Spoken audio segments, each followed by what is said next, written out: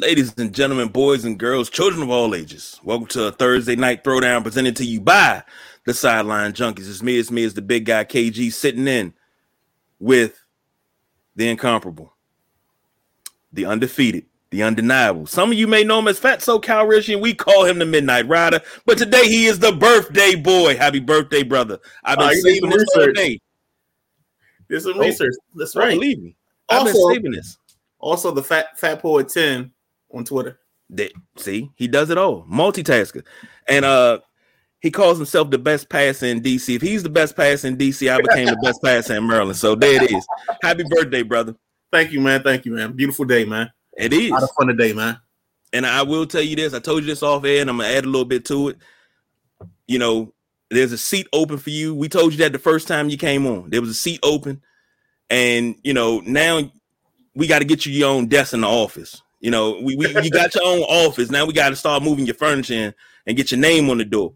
Because, you know, we just behind right now. We trying to keep the lights on, but we just behind. But you have been a shot in the arm since you joined us. And your insight, the topics that you cover, dude, we happy to have you. We happy to work alongside with you. We happy to bring you into the fold, bring you into the family. And you do realize it's like the mafia. You can't leave. So right. I'm down with that. First and foremost, on your birthday, how you feeling? Good, man. Beautiful day. Walked into work. They had to hear it. You know what I'm saying? Today, you know, on speaker, All About the Benjamins is my walk-up music. So I have walk-up music like maybe 3 days out of the week. So today I had to give it to him. It's the 19th. It's All About the Benjamins, baby. So yeah, that's all it was, man. I thought I was the only person that did walk-up music. Shoot, all right, that's cool. Dude, dude, it was worse. So I had to work at Dulles one time for Enterprise. I was there for like a year and a half. And I hated that assignment so much. Like, I would get out of my car. My song on the toll road was Eminem, The Way I Am, with passion. Like, I was feeling all parts of those lyrics. Got in the parking lot, and my boy used to tell me, Uh-oh. There you go. Is that good? There you go. Yeah, that's good. All right. Yeah, he said you walk in like it's wrestling. You get out your car, you pop your water, you give him the Triple H, and he just comes strolling down the walkway. So yeah, always, baby. Man, it ain't nothing like it in the world because you got to get in that mindset to get that work done. So I feel you 1,000% because I do the same. I gotta get that hate. I think yesterday I gave him old school. I gave him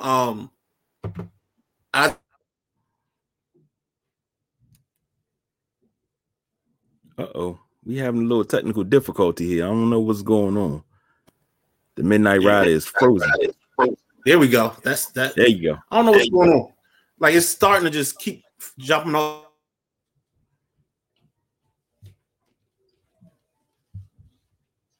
There you go. It went again.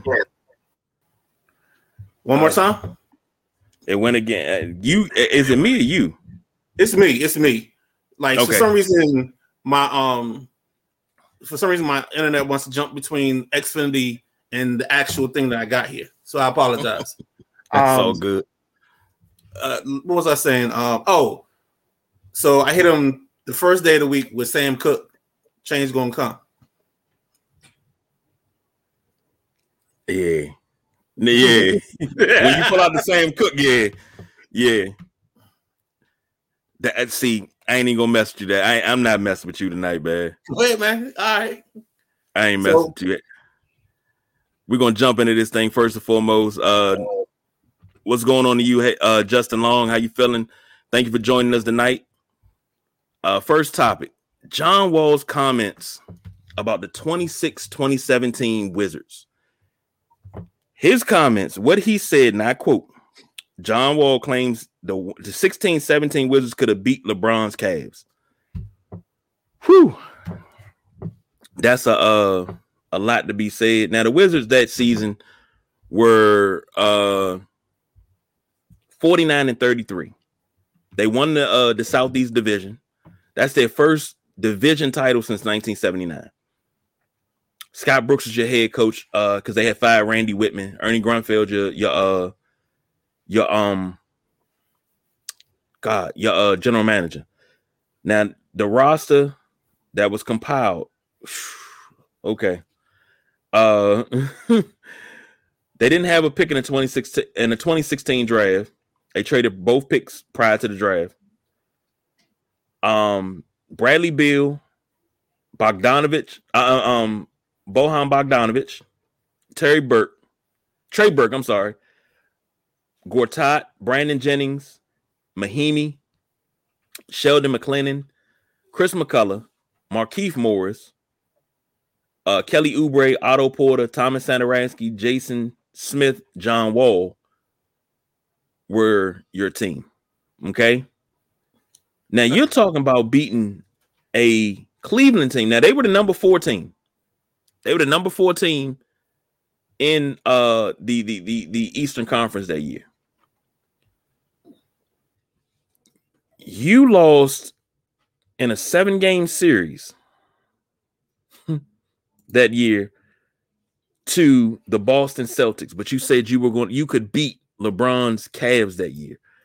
And for dexterity here, the Cavs were coached by Tyronn Lue. They were 51-31, second in the Eastern Conference, first in the Central Division.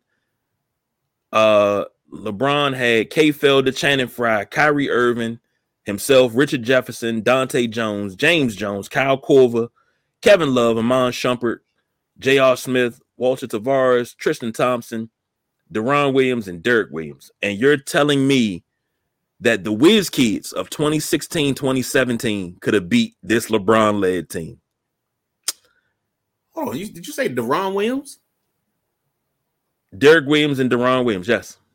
Illinois, Deron Williams. Yes. What was he on then? All right, go ahead. I'm sorry. No, because that's my guy. I get that.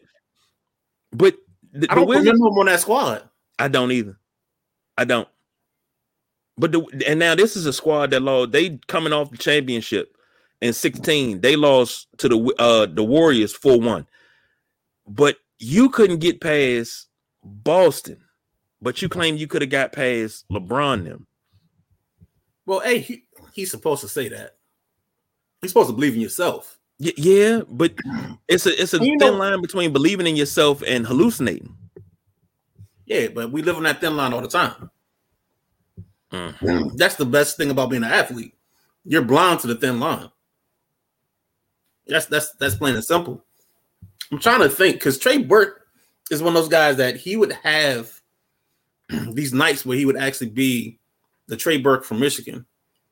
And then he'd show you something, and then he'd disappear for a couple of weeks. 49 wins. That's the most wins this team has had since 1978, I think, or 1979. But see that team right there, the way that team was constructed, I want to say that's one of the years that I told BJ that this is a 50-win team, and I told him I was like, they're a 50-win team. They should have won 50. Yeah. And they had a chance to, I think, the last 4 or 5 games of the regular season, and they won 1 out of like 4. Right. And Justin, we doing good, man. We doing good. And that's a good point. I agree. You know, it's a thin line between hallucination and believing in yourself. Hey, Justin, if you got a question, man, throw it in the thing, and we'll answer your question as well, man. Any questions? And you had Bogdanovich, and you let him go. And he cost you one of the Bogdanovich, huh? He cost you a first-round pick, I think. Yeah. So when I think of that team, I think that's the microcosm of DC sports. Like, we always have this thing where we always talk about coulda, shoulda, woulda, and not what we did. Like, they talk about the Taylor Heineke game as if we won the ball game, but we didn't. You lost. You just had a good performance by a kid you pulled off the street or off a sofa 2 months ago. In this team's case, you had a team that underachieved a little bit because they should have had 50 wins. And they're playing that guessing game because they don't. It's like it's something about this city, not the city, but this teams that they don't always come through in the clutch. It's nerve wracking. It's frustrating. This team at the end of March 28th, this team was 46-28 with 1, 2, 3, 4, 5, 6, 7, 8 games to go. You were 46-28, and you lost 1, 2, 3, He was 3 and 6, 4, 5. Mm. You won 3 games out of 8, and that's what I'm saying. They were bad down the stretch. You know, they lost to the Clippers, lost to Utah, lost to Golden State, lost to Miami, and then you lost to Miami again the last game of the season. Looking at this team did not match up well on paper with LeBron's Cavs. And the Cavs weren't even at full strength when they were out there in there. They weren't at full strength when they were in the finals. So this is the 16 Wiz. Okay, so that's 2 years. Okay, so that's 2 years after the Paul Pierce I call bank team. Yeah, which should have been had a deeper run as well.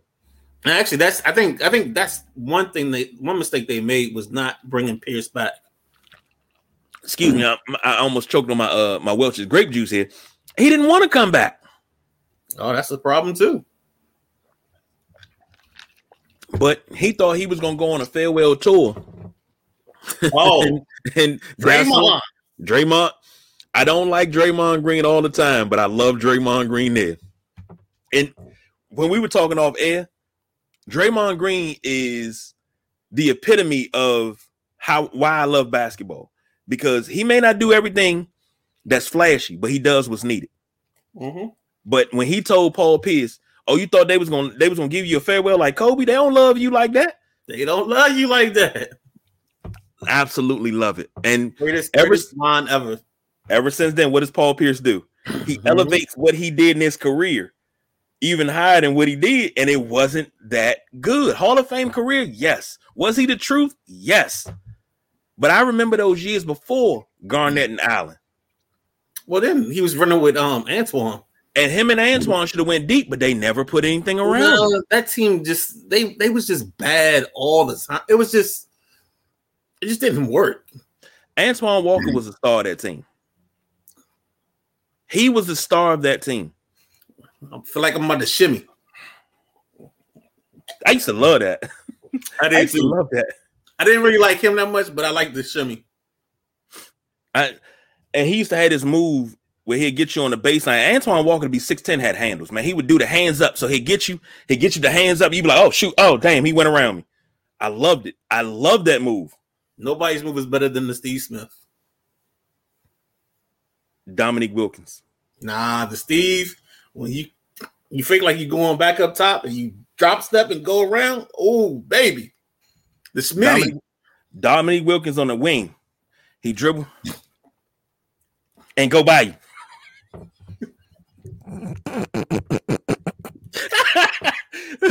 But anyway. So back to Wall and this team. There's another thing he talked about in this interview too, where he was talking about the 2 kids that are in Houston. What's his name? Porter and is it Green? Jalen Green? No, yeah. Was that who? He said that those 2 kids couldn't play anywhere else in the NBA besides Houston. And it's because of his shot selection.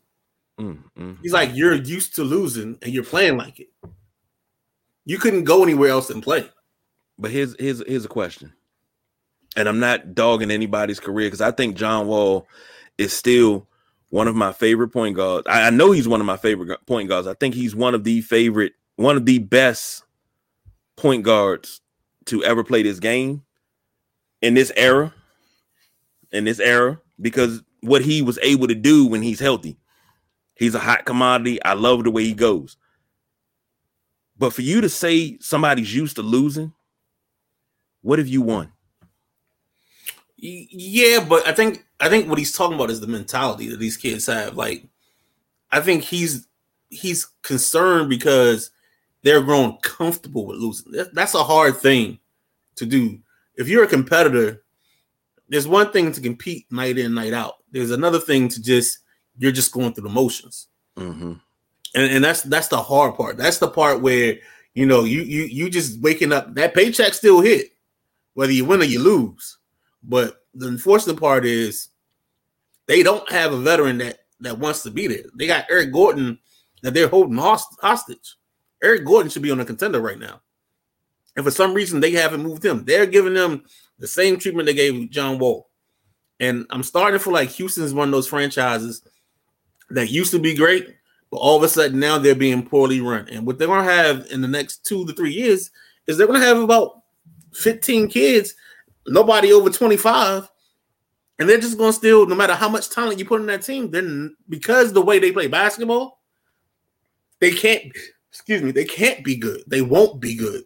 And that's the disappointing part about this, is they will have a collection of talent that might be immense. It will be immense because they've been drafting 1, 2, and 3 the last couple of years, and then they're probably going to draft high again next year. And all it's going to do is they're going to just go in, and it's going to be like it's going to be like a septic tank. It's just going to be a bunch of all around, and that all you're going to get is in return, because they just don't care enough, and they don't have the professionalism to make it better. Sorry about that. That's all right. Here's my question to you. John Wall made these statements. He also made some statements about coming down to North Carolina, your Tar Heels, and why he didn't come. Oh, because of Captain YMCA?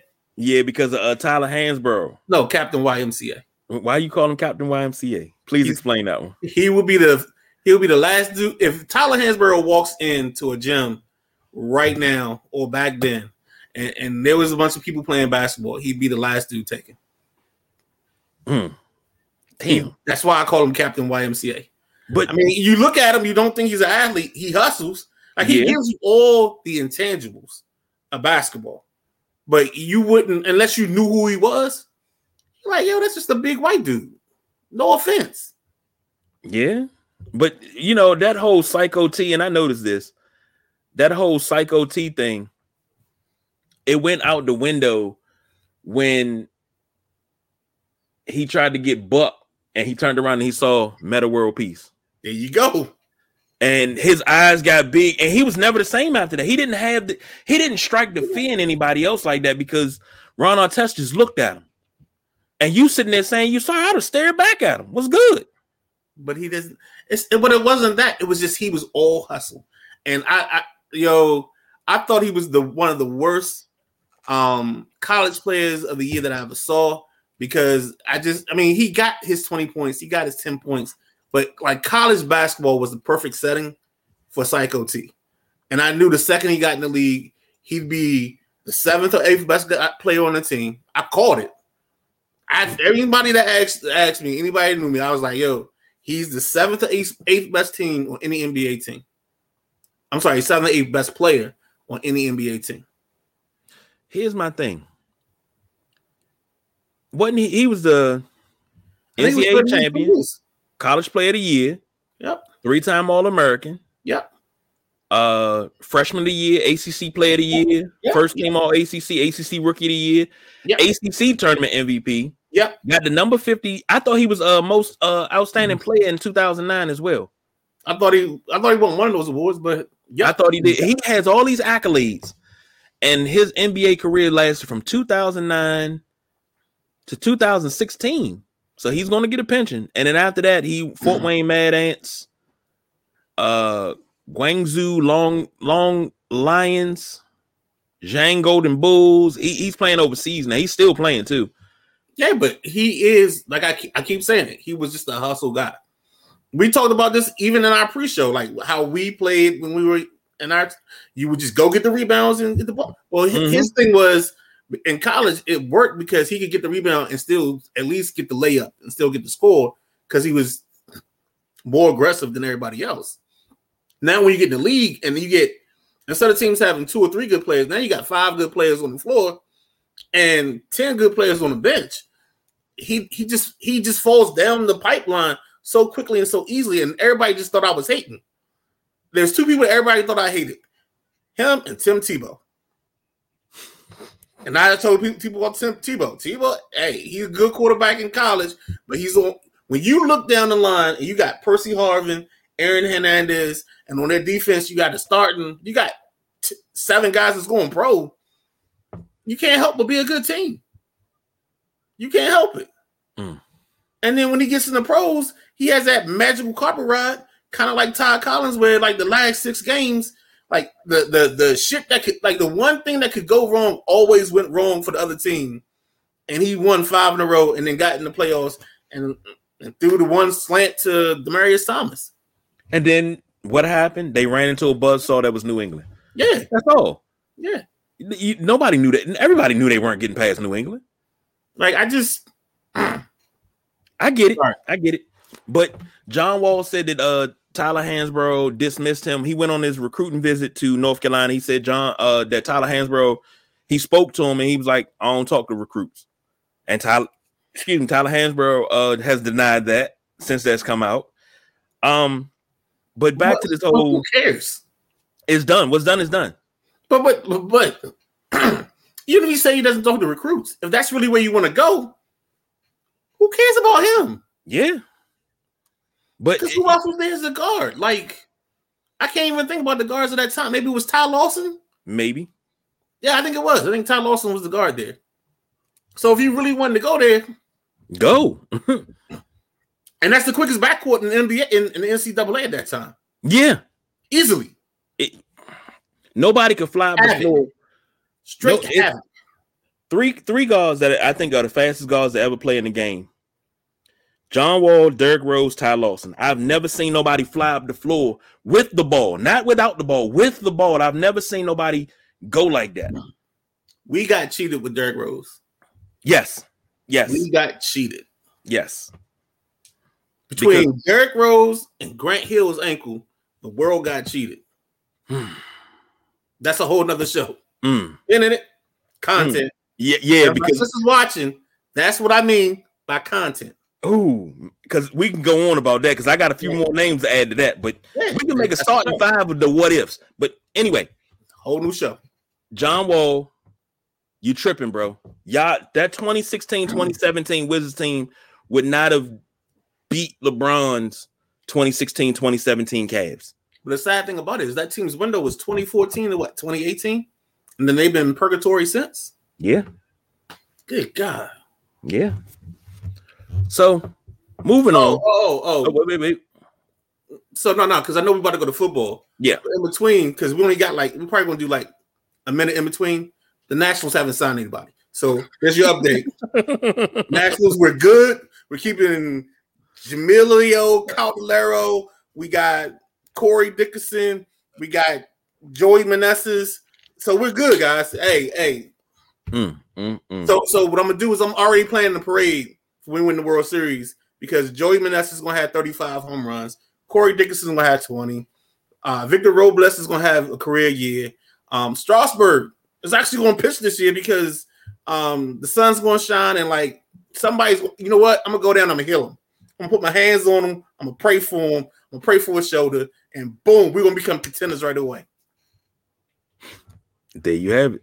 When they win the World Series, and the other news is that I think I said this before, but the Nats probably won't get sold. Yeah. Yay! This is beautiful. Now we keep the learners. Cheap asses. Okay. Oh man. Moving on to football. This Saturday, the Jaguars take on the Chiefs Saturday at 4:30. The line for said game, 8.5-point favorites are the Jaguars. Over-under is 52.5. Midnight Rider. I mean, I think this is a no-brainer. All I need to know is will the Chiefs cover? Ooh. I'm sorry. This game right here, it touches my scouting skills in a very special place because I'm a strong arm QB guy, and we got 2 guns. These ain't 22s. These the big dogs. You know what I'm saying? These the specials. So watching this game for me, just from a throwing platform basis, that's a little nerdy, and I apologize. But watching these guys throw from different platforms on the field is going to be special because Trevor can throw it, Pat can throw it. Your question was, will they cover? No. I think the Jags offense is going to give them just enough. And I think last week gave them confidence. And if they can carry that confidence over, they'll at least be in the game. Their defense will keep them in the game.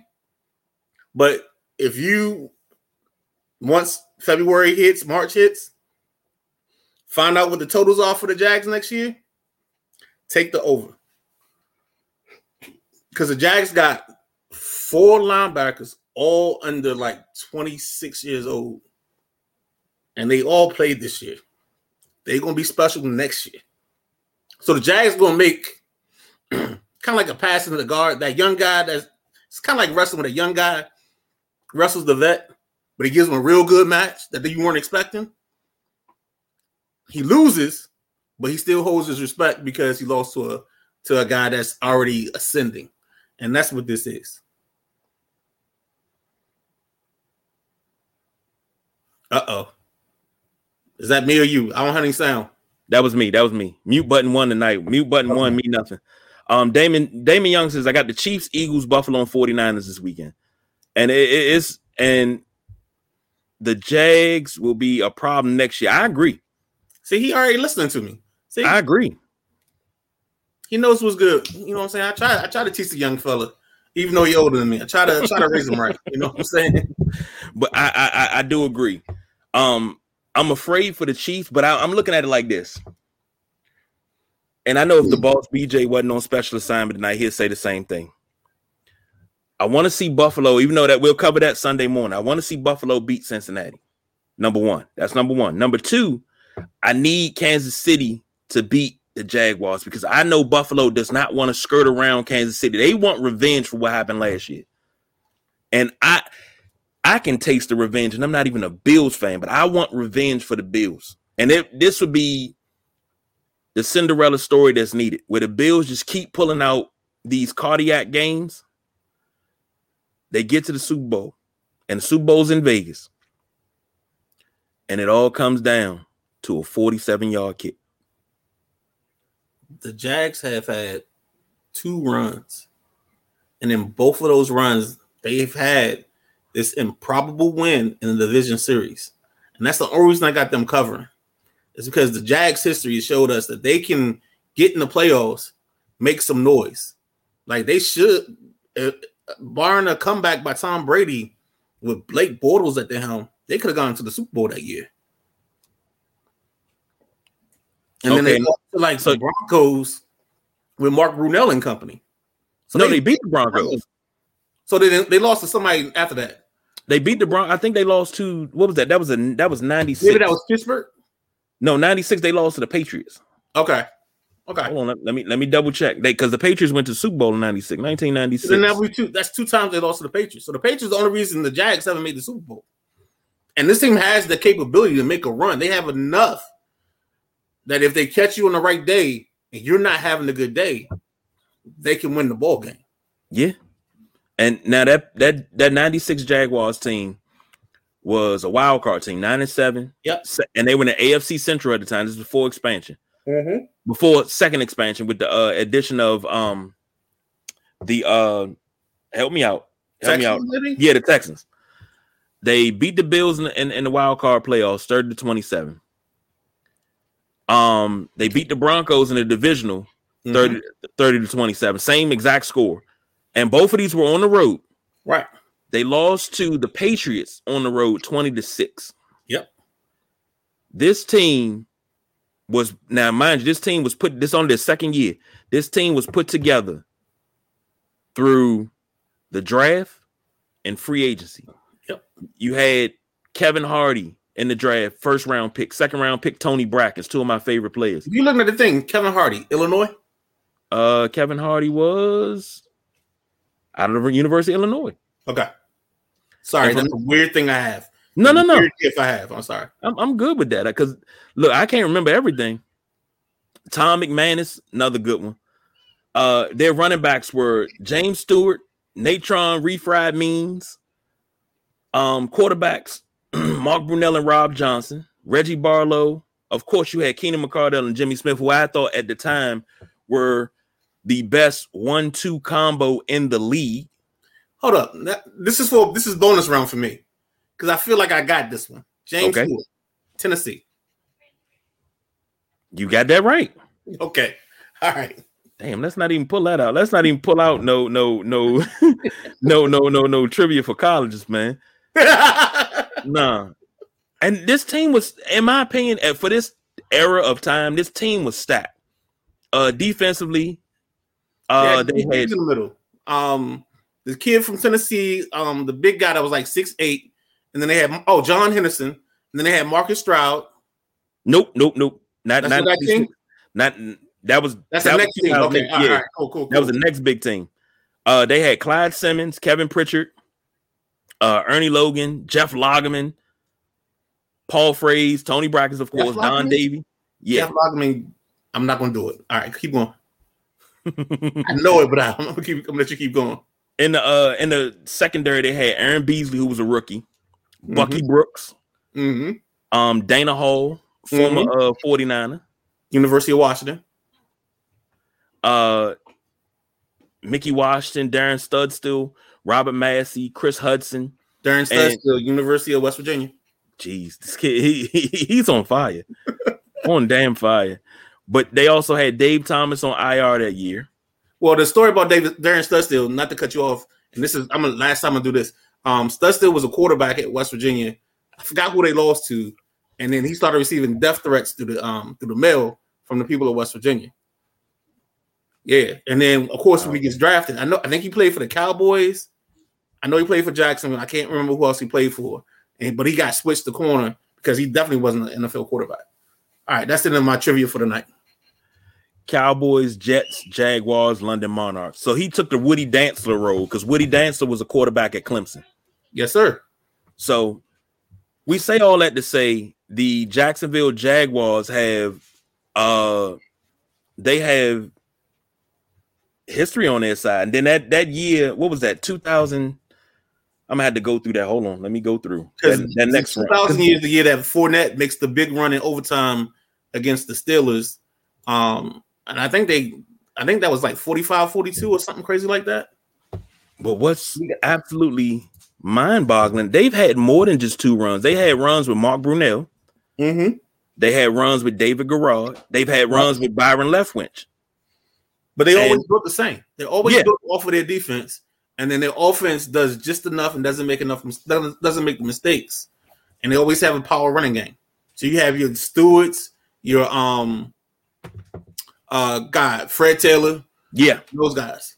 Fred Taylor out of Florida. See, I know that one because I watched Fred Taylor at Florida. The boss BJ chimes in, Jags winning the division again next year. And they have Calvin Ridley next year. Hopefully he gets reinstated. He should. I mean, most time the NFL doesn't do anything with that type of stuff. And I'm just looking at, what is this? This is 98 Jacksonville. That's when they drafted Fred Taylor. They got Donovan Darius. Syracuse. Yeah. They got Jonathan Quinn, Tavian Banks, who I thought was going to be a force in this league. Shows how much I know. This is why I don't scout running backs again. Alvis Whitted. They had Mark Brunell still as a starting quarterback. Who else? Reggie Barlow, Keenan McCardell, Jimmy Smith. I just always feel bad that Keenan McCardell and Jimmy Smith never won it. They got Super Bowl rings individually. I think Jimmy Smith did get a Super Bowl ring with the Cowboys. But who's that? He got Jimmy Smith, he got 2 Super Bowl rings with the Cowboys. Didn't McCardell get one with Tampa? No, McCardell, he got 2. McCardell got one with Tampa and one with Washington. Both of them have 2 Super Bowl rings. So, and Keenan McCardell went to UNLV, but I ain't gonna say that. But I'm hoping. And Justin, you from England, bro. Keep listening. We on every Saturday night, Sunday morning, all Eastern Standard Times, Tuesday and Thursday. So just go ahead, hit that like and subscribe so you don't miss a episode, and just keep coming back, man. We love having you. Appreciate it.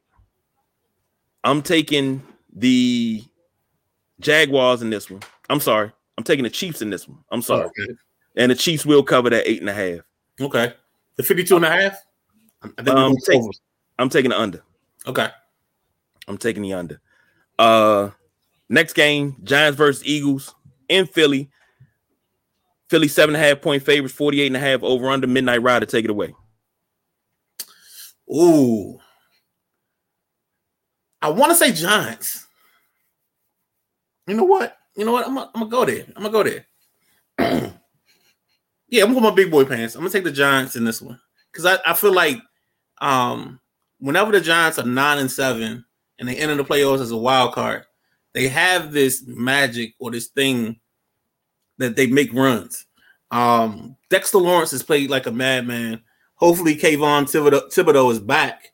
And I just think the way they scheme up defensively to get free rushes to the quarterback, I just don't see a place or a reason why this team can't come into Philly and walk out with a winner.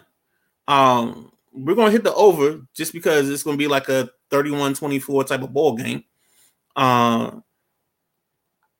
like Philly's weapons. I like A.J. Brown and company. I think their running game, this is a game where I think Miles Sanders has to be a beast. He has to step out and like really carry the load. And if he doesn't, then they're in all sorts of problems. And I think just because of what New York does in passing situations with their rush, I just think they got a chance, man. And I'm gonna take it because I think Danny Dimes, Daboll, and Saquon Barkley are gonna get it done. So I'm taking the Giants outright, and I'm taking the over. Like if we had a siren, that would be like the upset, special alert, whatever. Because no way, I'm gonna let you know right now. Before you passed it to me, that was not my train of thought. Okay. Now I'm gonna say this. I'm looking at the Giants, and when the Giants are anything like 12-4, 11-5, they're shit in the playoffs. When they won the Super Bowl, they were 10-6, and they came in, they won the Super Bowl. That was 2006. So that first one, Washington plays them like week 5 or week 6. I don't remember exactly when, and we let them off the hook. And Santana Moss drops a pass late in that game that would kept the drive going. And then I think they beat us either in overtime or on a late kick. And then that's when they got going because they were actually talking about firing Coughlin in that season. And then boom, they got hot. Mm-hmm. And then the rest is history. And then they turn around and do the same thing when they beat the Patriots. Was that 2007? That was 2006. And then they beat them again in 2007. And they were 9-7. Won the division in 9-7, right? Mm-hmm. Tom Coughlin, one of my favorite coaches, former coach of Jacksonville, who we were just talking about, go into the wild card. They host the Falcons, beat the Falcons 24-2. Go on the road, beat the Packers 37-20. Now this is 2011. NFC Championship game out in San Francisco. They beat the 49ers again in the NFC Championship game 20-17. It seemed like they always beat San Fran with a kick to go to Super Bowl. Mm-hmm. And then they beat the Patriots 21-17. And I believe 2011 was the helmet catch. All right, that's right. Because Plexico Burress was 2006. Well, before that, Mario Manningham's deep 7 and the toe tap. That was some elite passing by Elijah Manning. And then he had the courage to throw that fade to Plexico Burress for the touchdown. The boss BJ chimed in and he said, I think the Giants are going to clip him. I think so too. And are you going to pick it? Are you going to pick it? I'm going to go ahead and pick it. Because here's the thing. It's not that I don't believe in Philly. But Philly slip is shown. You show you can move the offense without Jalen Hurts, right? But you can't win the game. Jalen Hurts, contrary to popular belief and people talking about he shouldn't have been, he shouldn't be MVP. He shouldn't, it's the team, it's not him. Kill that noise. Because Jalen Hurts is the straw that stirs the drink. Shout out to Reggie Jackson. But you cannot say unequivocally and with all the confidence in the world that this Philly team is just as strong as they were the first 11 weeks of the season. When they were having fun. Yeah, they done won games and Philly was looking good and, whoop-de-whoop and all that. Philly finished the season what?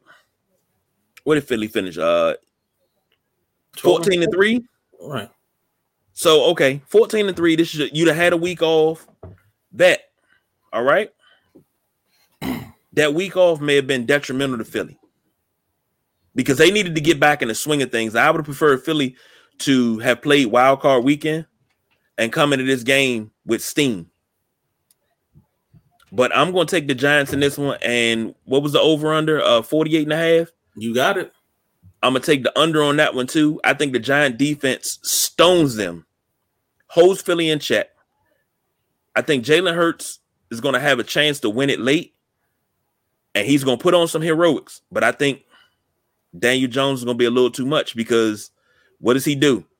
He leads his team in rushing. But I think this will be the breakout game when everybody thinking Daniel Jones is going to be the guy when it comes to rushing. I think that Saquon Barkley is going to be your guy. I got Saquon Barkley running for 150 yards in this game and catching at least 70 yards out the backfield and receiving. You better bet that. If you go to FanDuel, who gives us all our betting options and all our lines for our show, you can probably bet something like that. That's a big thing. He goes 150 and 70. That's 220 in total yards. Dog, that's probably easily plus 853, plus 900, easily with those two together. And here's the thing. The reason why I say that. Just so you know, because you're in Maryland and Gamblers Live in Maryland. And if you're new to FanDuel, you'll get 150 for your first $5 bet. I'm sorry, I'm doing commercials now. Yeah, that's all right. Because I'm thinking about betting it because here's my thing. The reason why I say that. But you can do alternate spreads. That's what I'm trying to tell you. You can do alternate rushing total, alternate receiving totals for your running backs for certain players. So that's going to be a coup if you can pull that off. I agree. Now here's my thing. And boss, if you still listening, tell me if you thinking the same way. You seen what Daniel Jones did last week. He ran for 78 yards. And you're thinking in your mind, if you're a defensive coordinator, you're looking at this tape. Okay, they run him on a lot of read option. I need to stick somebody with him. If I'm the offensive coordinator for the Giants, the first thing I'm thinking is, yeah, you ready for this? I'm going to have it loaded up, but I got a wrinkle for you. Just when you think he's about to take off around the corner, you got your man sitting there, Saquon going to sneak out the back door, and he going to run. He going to have at least 2 or 3 big runs against the Eagles. And when I say big runs, I'm talking 60 plus. That's you gotta come back down some because you're saying you having 2 or 3 60-yard runs. Now you got him over 180 just from those 3 runs alone. So you gotta come. Okay, well, you gotta pull the trigger in a little bit. when I say 2 or 3 big runs, it may be just 2 runs of 60 yards, but he's gonna not be the focal point because Daniel Jones is the focal point. Okay. And the boss BJ chimed in. The Eagles need to be ready to sub so their guys aren't tired. But I'm blitzing them. The boss BJ gonna blitz you regardless. Like this is the same dude we were talking about coaching Pee Wee, and he said, "Man, them kids ain't gonna have to have no kind of playbook." He said they're gonna get to the next level. Can I blitz now? No. Can I blitz now? No. Can I blitz now? Yes. That's all. Hey, pressure. Like the 96 Blizzard. Hey, I don't blame you. But the thing is, you have to be careful blitzing Daniel Jones because he's not the same dude that we used to seeing, he'll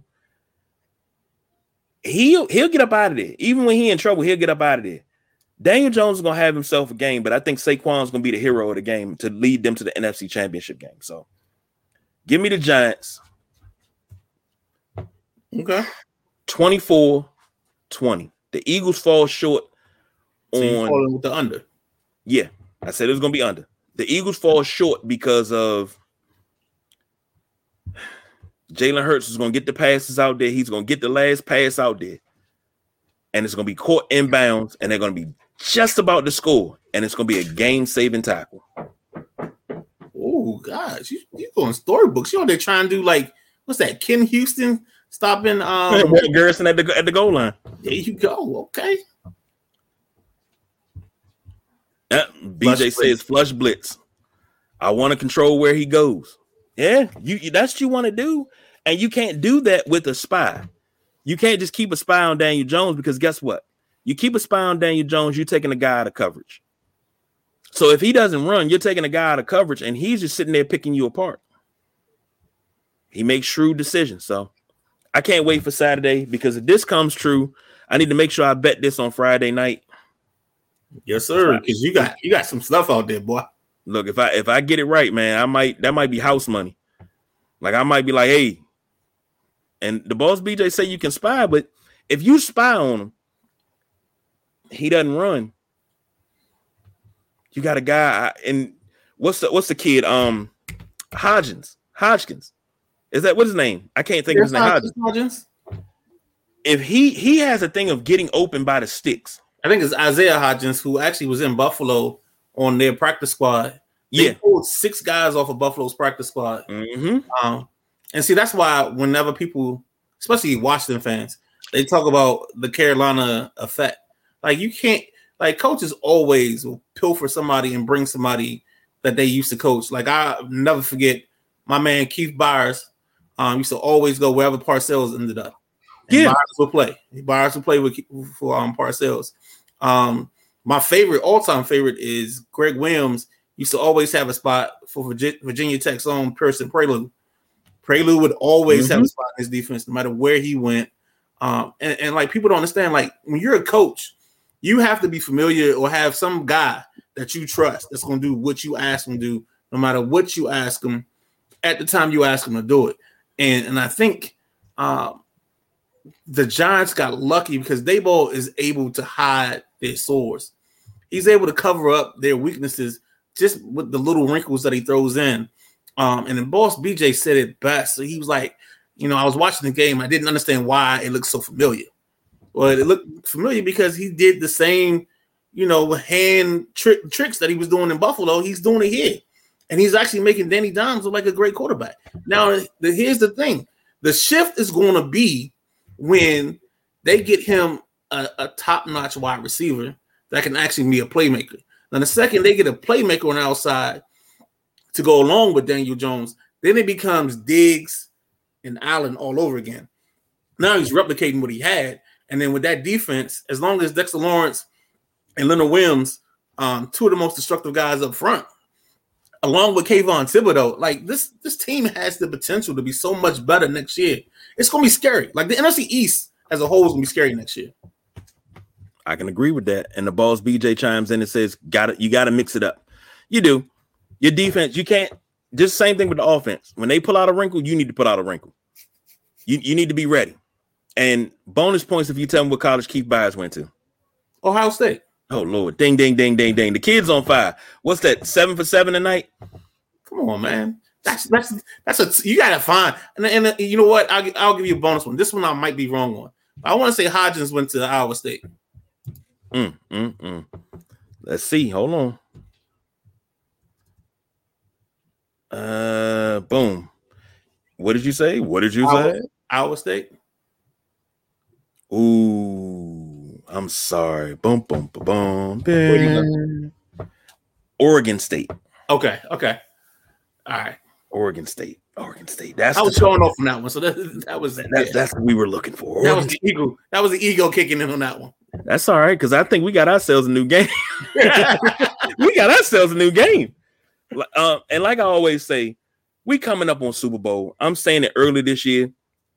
And the thing is, Super Bowl trivia, every show, the week of the Super Bowl, the week before the Super Bowl, and the day of when we do our Super Bowl show that morning. I want to do some trivia because the thing is, you remember Stump the Schwam? Yeah. I was the guy that I knew I could stump the Schwam because I knew more. I don't know. I mean, the Schwab. When I watched that, I was like, all right, that he got me. I'm good. Because he would say certain stuff, and before he would say it, I'd already be saying it. Now, this is pre-internet days. Right. Like, I was that confident, and I was like, yeah, I could be the guy to stump the Schwam. I could be that guy. But, I mean, man, I'm going to go ahead and work on my trivia questions now. I don't care who plays. And I wanted to give out money the last 2 years. I'm like, hey, come win this easy $10 if you think you know your Super Bowl stuff. It's all Super Bowl trivia. So if you think you know it, hey, jump in here. But anyhow, let's hit this last topic because it's a little somber. Jay Briscoe has passed away as it was announced day before yesterday. Passed away in a car accident in Delaware.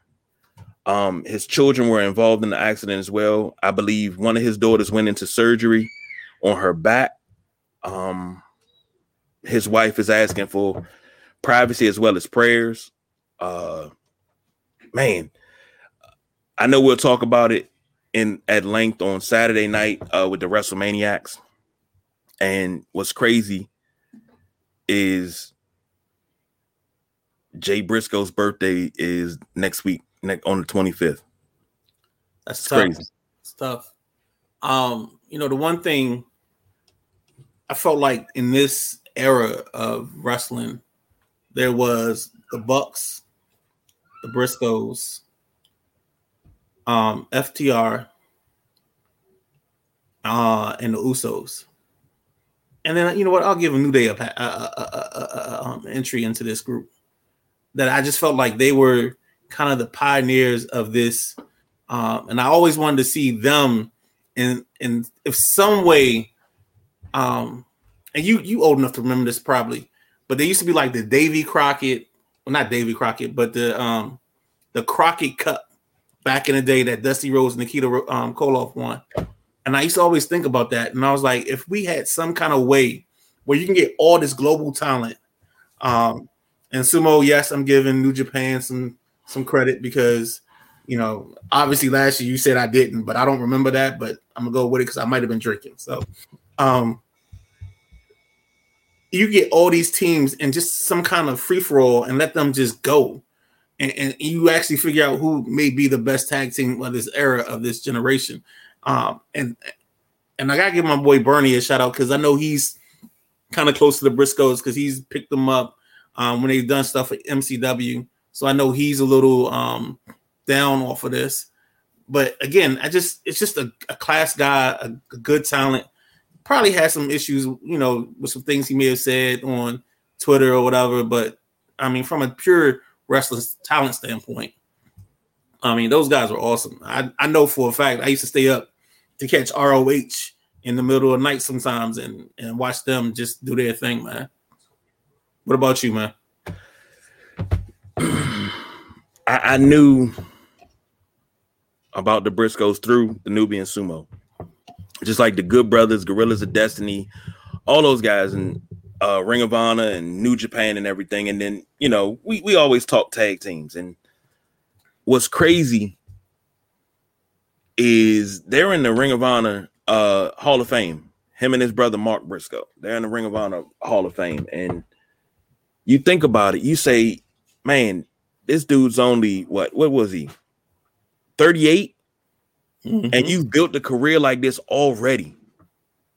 And I'm just like, man, how when the news came across, I'm like, what the hell happened? Now this is such big news, and the Briscoes are so respected in the industry.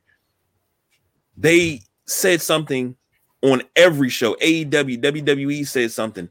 I think NXT said something. It's just like, man, we lost a star.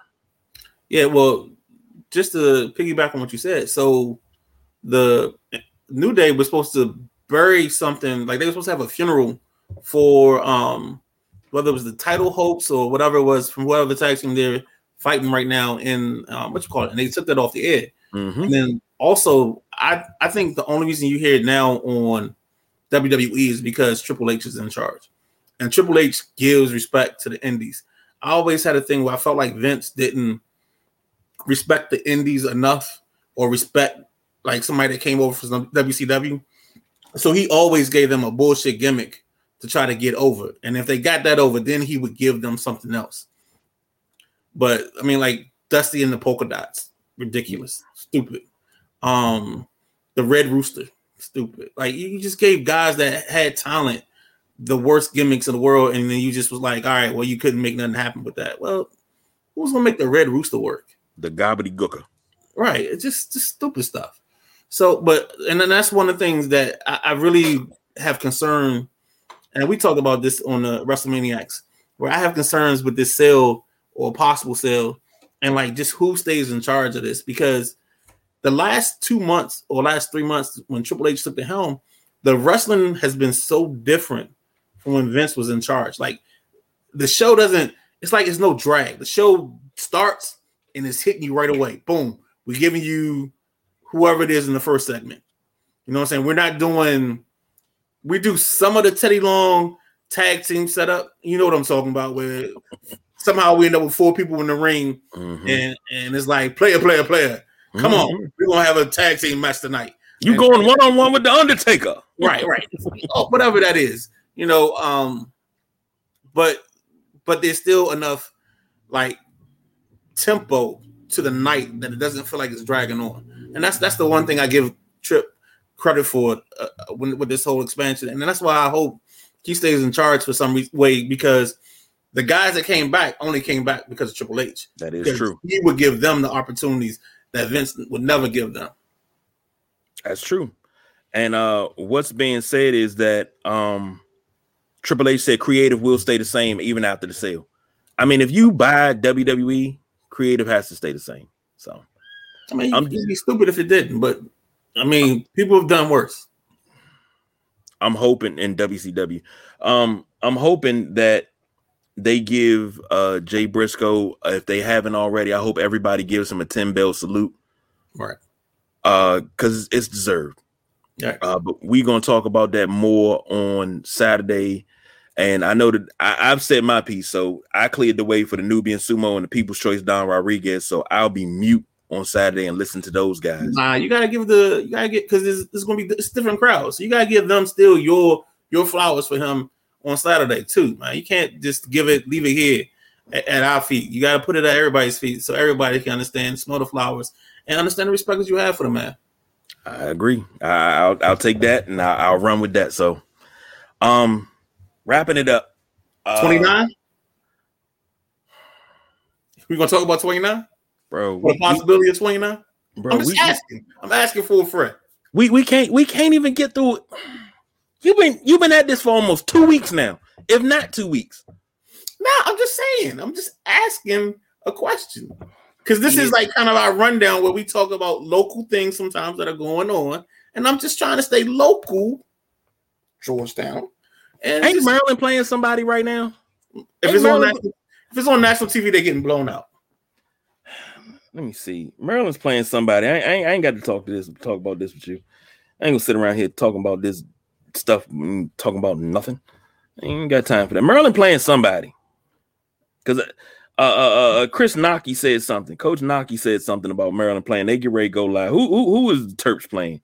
Because I don't want to talk about this. I don't want to talk. All right, so let's just go somewhere else. I mean, let's talk about the Caps getting themselves back into a good spot. They've gotten Wilson and Backstrom back. They've kind of struggled a little bit. They brought up Alexi Prontis from Hershey. So, I mean, the Caps have potential to actually start moving up in the standings to get them a little bit better ceiling, but they're right now 4th in the Metro. So this team, as constructed, has a lot of talent to go around. And then since we want to stay in the Cap 1, talk about the Wizards real quick. I know you guys hate Brad Bill. They had a nice win last night against New York. The talk is Rui's the trade chip, but the only problem I have with this team and I said this to you guys, and I'll say it till I turn blue in the face. The only issue I have is their first round picks don't make impact. Like they've come in and they've been role players, but that's when's the last time Washington had a first round pick that made an impact? Calbert Chaney, Bill and Wall. Bill and Wall. Well, yeah. Let me rephrase that because I don't want to say that they didn't make an impact. Bill and Wall, but before Bill and Wall, right? I mean, Calbert Chaney, and how much of an impact did he really make? If you would have had, he got buried on that team with the bigs. Yeah, if you would have had a different team, I'm sorry, if you would have had a different 2-guard in 96, somebody a little bit more explosive could give you maybe 20, 25 points a game. I think they would have took the Bulls at least 4 games. But they didn't have that. No. And they had a really, really, really well-constructed team in 96. Even MJ said if they keep this team together, they could be something special. What did they do? They went out and traded people, and then they had the Juwan disaster where he signs with Miami after they lowball him. And then Washington has to take whatever the contract that Miami is because when Miami signed him, he was over the cap. And it was illegal. So they had to void that. And they was like, well, we're going to they gave him 106. I think the Wizards gave him 107. And they were stuck with that contract until MJ came and found somebody to take that contract. Yeah. And MJ got rid of him. And he still wound up in Miami years later and won a championship, won 2 championships or 3. So, but the Wizards shocked the world. And speaking of which, Maryland beat the Wolverines tonight, 64-58. But Maryland's been they sputtered down the stretch. They've been like 4-4 or 3 well, actually tonight makes them like 4-5 in their last 9. Well, they 12-6. You know, all you got to do is win 16 games to make the 15 or 16 games to make the big dance. So that's why you schedule cupcakes the first 15 games. So you can get those 15 wins, you automatically get the bid. You still got to be at least 500 in your conference. Well, you don't understand conference play. That's when you play teams in your conference and you actually beat them. So I'm sorry. I'm just telling you what I was told. I'm just telling you what I like that. I like that. I had a great man tell me you don't beat teams in your conference. A great man told me when you coach in college basketball and you do your schedule, you put your schedule for this year. You don't schedule no top. You don't schedule North Carolina and Duke within the first 3 games. KG, I grew up at just because I have this Georgetown thing that I'm messing with you about. I study for the Thompson. I know how to steal a timeout when I'm coaching. I don't know because I be wondering about you, man. I be wondering about you. Only thing I didn't do was have a towel, but I stole it. Anytime it was a dead ball, my guards had to come. There was a rule. First day of practice. Anytime there's a foul situation and they're going to the free throw line, your first thing is to come to me. It's a rule. It's a George. I learned it. I learned it from the best.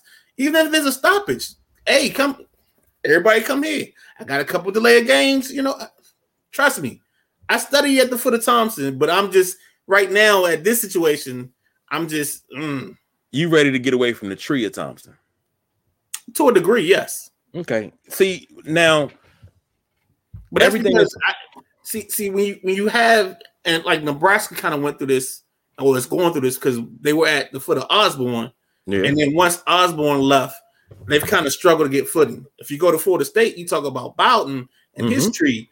As they tried to do things, they still struggled. Now, maybe they're on their way now because they're ranked 13 in the preseason poll, the way too early preseason polls, but maybe they're on their way coming back up. You think about Maryland with Freehage. They were winning perennial 10 games at a certain point. Now they can't win 10 games.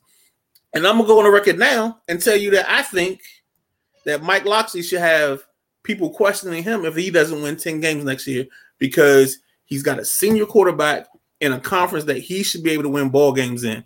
He plays Nebraska. He plays Illinois. I can't think of the rest of the schedule. Of course, they play like the Michigan, Ohio State, that triumvirate that they have in their division. That's their 3 losses to me. They should lose to anybody else in their division next year. Penn State, Ohio State, Michigan. Right. Those are the only 3 losses. That's the only 3 they should have. And I question the Penn State loss because Penn State had a 5th-year starter that's leaving, so they want to have a new quarterback. So, and I don't trust Penn State quarterbacks. I understand the magic they worked with Bill O'Brien and Chris Hackenberg, but since Hackenberg, their quarterbacks have been trash. When's the last time Penn State had a really, really good quarterback? What's the boy? Kerry Collins? Probably. I mean, we're probably disrespecting somebody in the midst of that, but the one that stands out, yeah. Well, if you Hackenberg was supposed to be the next best thing. Because I remember he was supposed to go to Notre Dame. We talked about him going to Notre Dame, but he didn't go. He ended up in Penn State, and he started as a freshman. Well, I'm sorry. It's all good. It's all good. My bad. See, we talking college, and I see. I got to direct you away from certain things, and I like doing that. I like that redirect. So, thank you for joining us tonight. Man, this has been great. We got visitors from across the pond in England. Man, it felt good. Let's just say that it felt good to be back on the air and be back to do it again on Saturday for the Saturday Night WrestleManiacs. For the Midnight Rider, the boss BJ, who was in the text window, all the junkies on assignment. I'm the big guy KG. You already know the motto. We don't do no overtime. We are out of here. Go to bed.